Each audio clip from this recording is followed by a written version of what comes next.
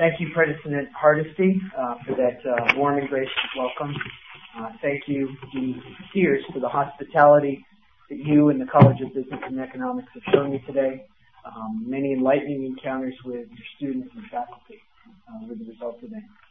I want to thank you, President Hardesty, as well, along with the athletic department and the men's basketball team, for making this an away game. My fear, my suspicion, is that had this been a home game, we could hold this lecture in Dean Sears' office, perhaps the hallway out there. Let me assure you that we tried hard, but we failed to be able to schedule this on anything other than Valentine's Day, and for that I apologize. I want to assure you that I've obtained the proper and necessary dispensation from my kind and understanding spouse, Lisa Halberstadt, back in Richmond, to be here with you tonight, and I assume that most of you have similarly obtained a special dispensation from your kind and understanding partners, or else you're confirmed bachelors or bachelorettes. For those of you for whom your partner's idea of a romantic evening is a lecture on Federal Reserve monetary policy, all I can say is you have my sympathy. I'll begin nonetheless. Plow ahead. I'm going to talk to you tonight about the evolution of Federal Reserve policy, how it goes about conducting monetary policy. And as my title suggests, a transition is in train. And of course, the most striking transition at the Federal Reserve this year is the change in leadership. As President Hardesty noted, on January 31st, Federal Reserve Board Chairman Alan Greenspan served his last day in office and chaired his last meeting of the Federal Open Market Committee, the body that governs monetary policy in the United States. His successor, Bernanke, took over the following day, and tomorrow morning, Chairman Bernanke delivers his first testimony to Congress as Chairman of the Federal Reserve. Much has been written and said about this changing of the guard, and I think it's quite natural in circumstances like this for commentators to look for contrasts between an influential leader and a successor, and to look for likely differences in philosophy and practice. But in my opinion, too much has been made of the differences between these two gentlemen. That's the second theme of my talk, continuity. In brief remarks delivered upon the occasion of the announcement of his nomination, Bernanke deliberately emphasized the stability of monetary policy. He stated that his, quote, first priority will be to maintain continuity with the policies and policy strategies established during the Greenspan years. But I'm not going to ask you to take his word for it.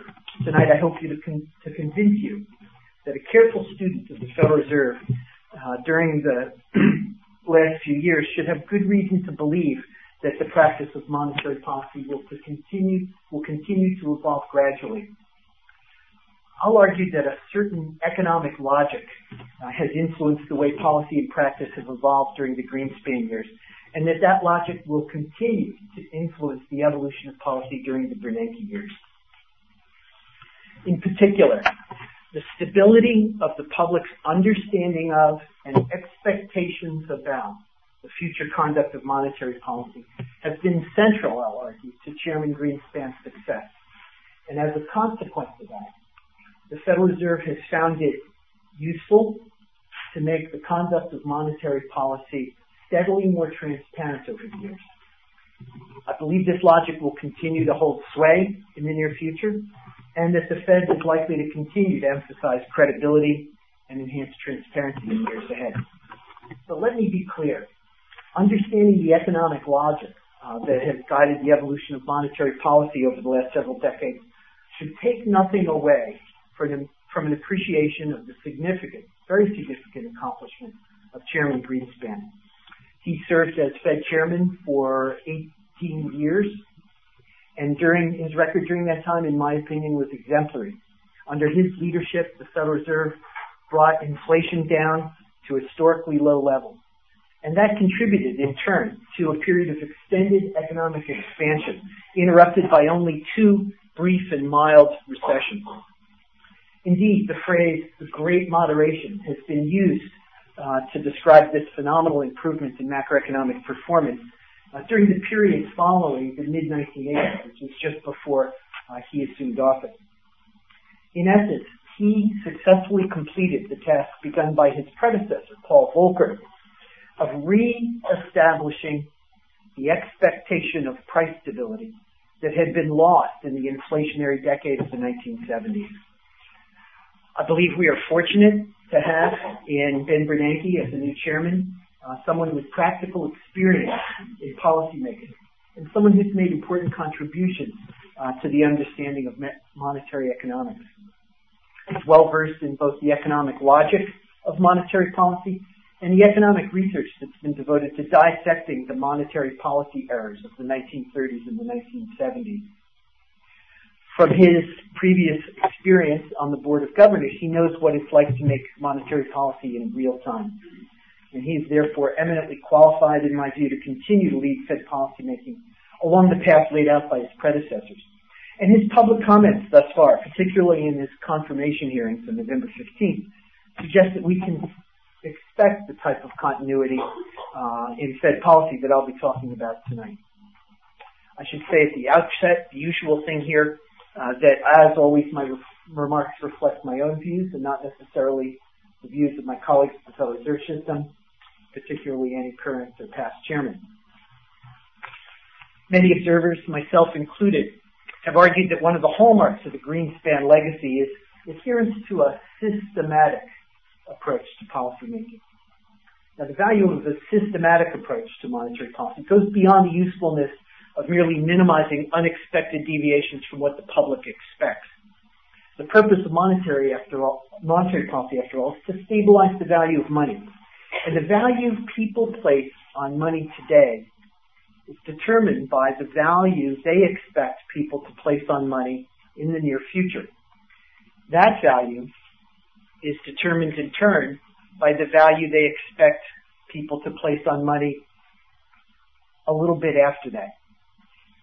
So the future conduct of monetary policy, the value money is given in the future by the conduct of monetary policy, is a fundamental determinant of the value of money today. Therefore, the key to stabilizing the value of money is getting people to understand the systematic way in which monetary policy will be conducted in the near future. But saying that Chairman Greenspan introduced systematic policymaking is not quite enough, and it's not quite right either. After all, monetary policy during the inflationary 1970s was systematic in its own peculiar way.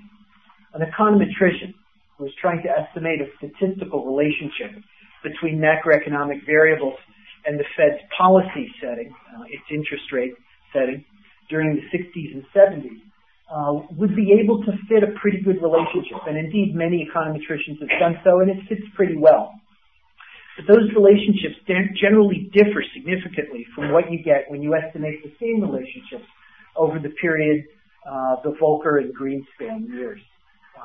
In fact, you can show that those are very statistically significant differences. The question then is just what systematic relationship monetary policy has to economic variables. In the 1960s and 1970s, monetary policy typically allowed inflation to rise noticeably during economic expansion. As the economy recovered from a recession and growth picked up, the Fed kept interest rates from rising as much as they needed to rise. And in fact, at times the Fed failed to raise nominal interest rates by as much as inflation increased. Now, key variable for monetary policy is real interest rates adjusted to subtract out the effect of expected inflation. So interest rates minus expected inflation, the real interest rate. When we failed to raise interest rates by as much as inflation went up, we were implicitly allowing real interest rates to fall and thus providing further monetary stimulus at exactly the wrong time. The acceleration of inflation that we got ultimately provoked a sharp tightening in policy in order to reduce inflation, and that often exacerbated or even caused a subsequent recession. Policymakers were afraid that the subsequent slump would be too deep, and so we often eased policy before inflation had fully fallen down to where it had been before the run-up. So inflation was essentially ratcheting upwards over the periods of the 60s and 70s. An important part of the economic instability of the 70s can be attributed to the fact that the public's expectations about inflation become untethered. They began to swing around over the business cycle. For a long time, indeed for centuries, inflation expectations before that had been anchored by commodity standards. That is to say, by arrangements that tied the value of money to the value of a precious metal like gold or silver. Under a commodity standard, inflation isn't completely eliminated, since changes in the supply and demand of that precious metal that the value of the money is tied to can change the value of money itself. But in the long run, the value of a commodity like gold or silver is ultimately determined by the cost of extraction. And experience has shown that over the long haul, that's fairly stable. So the commodity standards provided people with confidence that inflation would ultimately settle back down, that the value of money would not persistently drift away from its reference value. The 20th century saw a gradual but definite departure from the gold standard, culminating in the closing of the U.S. gold window in 1971. It's not surprising that expectational stability would have been lost around that time. When inflation was observed to rise in the 1970s, the public therefore saw no obvious mechanism in place for bringing it back down. And so higher inflation became immediately built into people's long-run expectations. The story of the Volcker-Greenspan era then is the story of how expectational stability was restored. The story of how the Fed regained the public's confidence that it would and could keep inflation low and stable.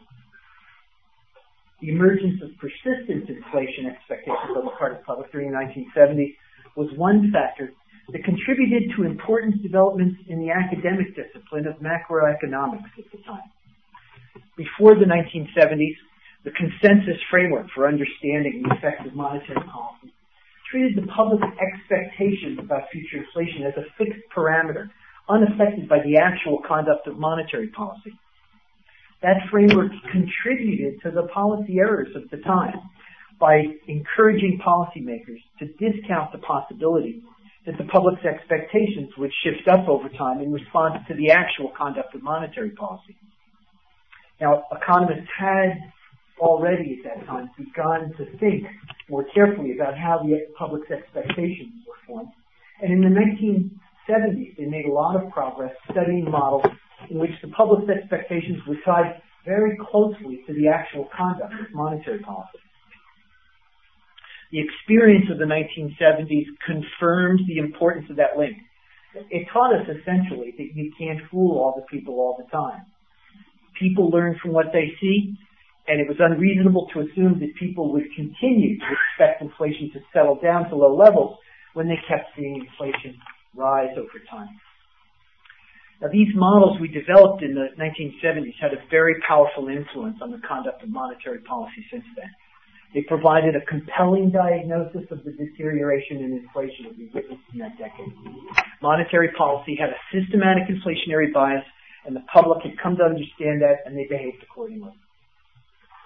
The models also provided the Fed and central banks around the world with a compelling diagnosis. A prescription. The prescription is to systematically adhere to, and, this is very important, convince the public we would systematically adhere to a non-inflationary monetary policy. Now, that prescription is easier written down, easier said, than actually followed. Merely announcing the intention to bring inflation down is not sufficient. After all, the Federal Reserve had railed against inflation throughout the 70s, advocating lower inflation throughout that time period. The Fed needed a way to convincingly demonstrate our commitment to bring inflation down. And the Fed began this process in October 1979 under Chairman Paul Volcker by allowing interest rates to rise sharply and withstanding a deep recession in order to bring inflation down. Thereafter, the Fed often had to raise the Fed funds rate, or policy instrument, in response to signs of inflation rising again, or in response to inflation scares. These are instances in which signs in the bond market emerge that expectations of inflation are rising, even before inflation itself rises. Over time, however, inflation has stabilized at a low level, and inflation scares have been much less frequent. As the public has learned, really, that the Fed will respond systematically in a way that's designed to keep inflation low. The conduct of monetary policy in the last 2 decades has brought us to a pretty favorable place. Inflation's low and stable. The public appears to be fairly confident that it will remain so. This is the Greenspan legacy, and it is now our responsibility under the leadership of our new chairman to preserve that credibility. The challenge of fulfilling that responsibility in the years ahead is going to be analytically demanding, in my view. For how does one conduct monetary policy when inflation is low and stable? Here we can draw on, I believe, our understanding from a class of models that economic researchers have developed and studied, made great progress on in the last decade or two. This research program is still in progress, and there's important outstanding open questions. But I think a few principles that are fairly clear have emerged. First, holding interest rates steady until inflation or deflation pressures are actually visible is clearly inappropriate. We can do much better than that with monetary policy. Instead, policy should be conducted recognizing that real interest rates should respond to fluctuations in economic conditions. A real interest rate, after all, is a relative price. It's the price of current resources in terms of future resources. It represents the real amount of goods and services that you have to sacrifice in the future in addition to the repayment of principal in order to get a given amount of goods and resources today. So it's the rate of exchange, if you will, between future resources and current resources. I've emphasized elsewhere in other speeches that real interest rates should be expected to fluctuate over time as there are fluctuations in the relative pressure on current and future resources. When resource demand is less now than it will be in the near future, as was the case arguably from 2001 through early 2004, real interest rates need to be low to reflect that relative lack of pressure on current resources. When relative pressure on current resources rises, as has been happening arguably since mid-2004, then real interest rates need to rise. In such circumstances, if the Fed sets and keeps the funds rate too low, then the inevitable result is going to be rising inflation.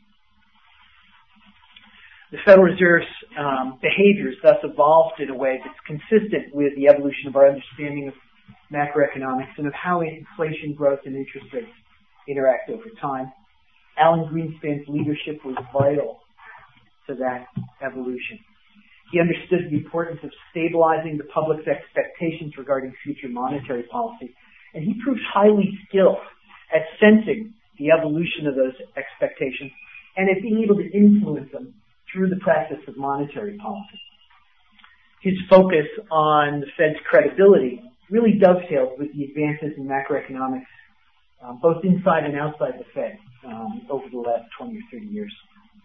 It's fitting then that the leadership of the Fed should pass now to Ben Bernanke, who in addition, as I said, to his experience on the Fed board, has made important contributions to research on monetary policy during his academic career. The importance of expectation and how policy effectiveness really hinges on expectations is one of the most significant contributions, as I said, of macroeconomic research in recent decades. Now, given this importance of expectations, you might wonder whether a central bank can influence expectations through its words as well as its deeds. In particular, what role should communication by the Federal Reserve play in shaping the public's expectations? Now, I'll start by noting that by itself, communication is not a particularly powerful tool for influencing someone's beliefs. Any parent will tell you that. To be effective, communication needs to be backed up by and consistent with the parent's actual behavior. Otherwise, listeners, children, will tend to discount what the parent said in favor of how the parent actually behaves. Thus the popular aphorism, actions speak louder than words. Words can matter, though. If the public believes that the policymaker is going to feel compelled to live up to those words, they can really matter. A central banker who pledges to keep inflation low but then persistently lets it rise runs the risk of not being believed the next time around, and that's bound to be costly for a central bank. This risk then strongly discourages making empty promises, and a clear central bank commitment as a result, I think, to a policy objective is capable of influencing the public's expectations. So I'm going to talk about transparency now, an idea you've probably heard about a lot in connection with the Federal Reserve. This is one widely noticed feature of the Greenspan legacy, the dramatic increase in transparency during his tenure. This is especially true with regard to the Fed's communications about its policy actions. Before 1994, the FOMC released only a difficult-to-interpret document known as, ominously, the directive that had to do with the supply of bank reserves in the market. It was a directive to the New York Federal Reserve Bank, which conducted the monetary policy operations on behalf of the entire system. We only released it following the next meeting, thus after the next directive had been issued, so essentially after it had been superseded. Market participants were faced essentially with radio silence. And in response to this, an industry of Fed watchers developed that tried to infer policy actions from movements in money market rates immediately following a meeting. In a series of steps beginning in 1994, the FOMC began to expand the amount of information it released to the public. First, the intended target for the federal funds rate was released immediately following the meeting. This was supplemented by what was called a balance of risks assessment. It was often described as indicating the tilt of policy, that is to say whether a rise or a fall in interest rates was more likely at the next meeting. Over time, the statements gradually included more discussion of current and prospective economic conditions. And then finally, beginning in 2005, the FOMC began releasing the full minutes of the meeting 3 weeks following the meeting, rather than waiting until after the next meeting, as had been the practice.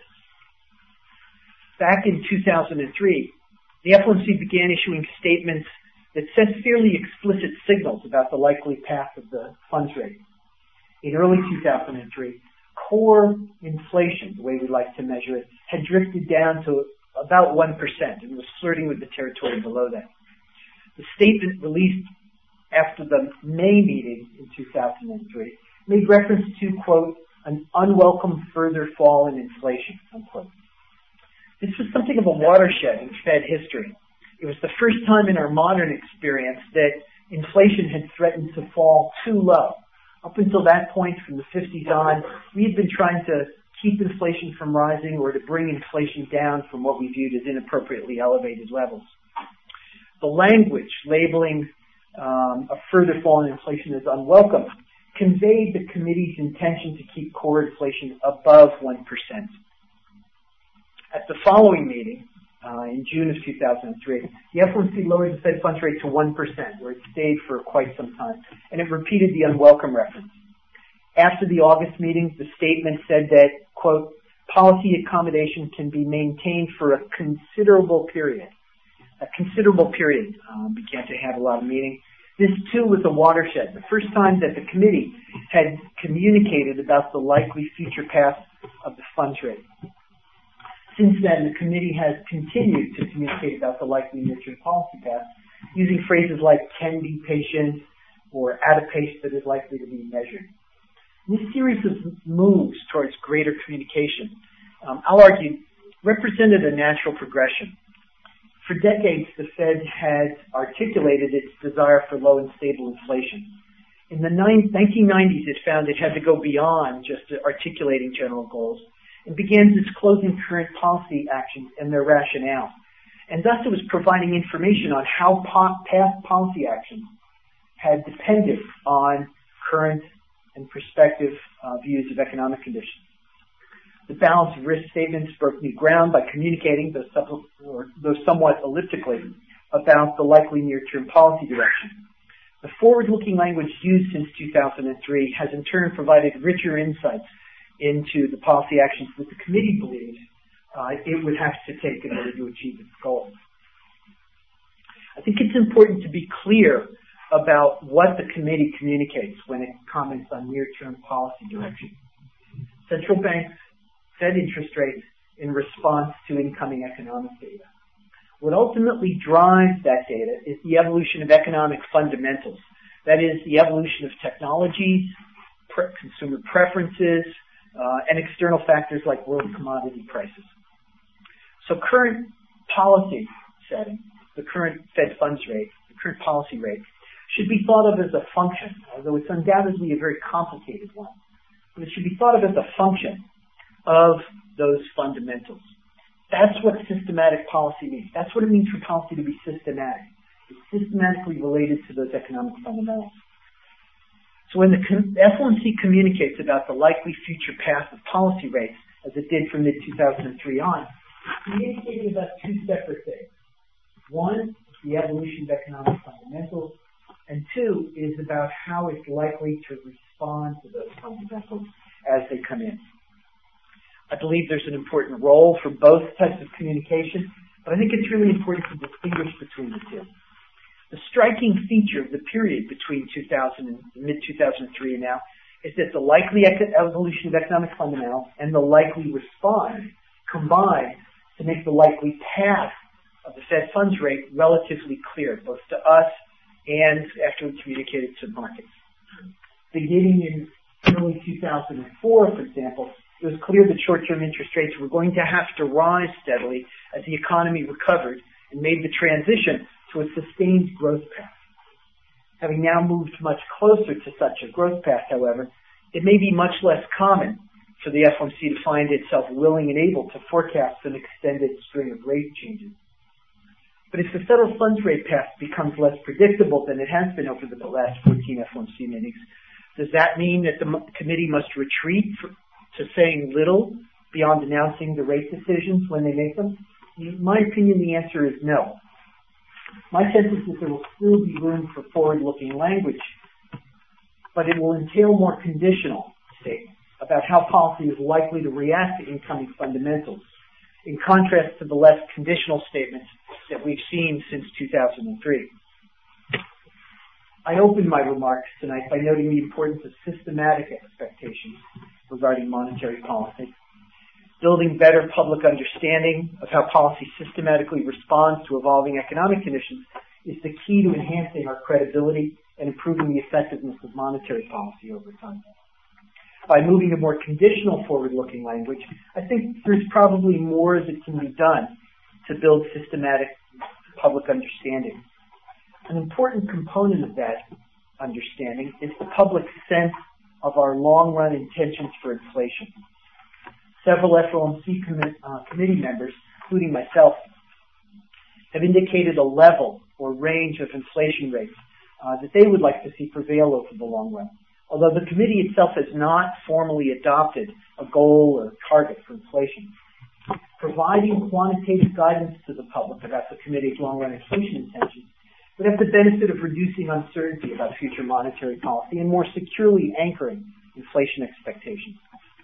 In his nomination hearings last November, Chairman Bernanke acknowledged that he has supported the idea of quantitative inflation objectives in academic writings and in speeches as a member of the Board of Governors.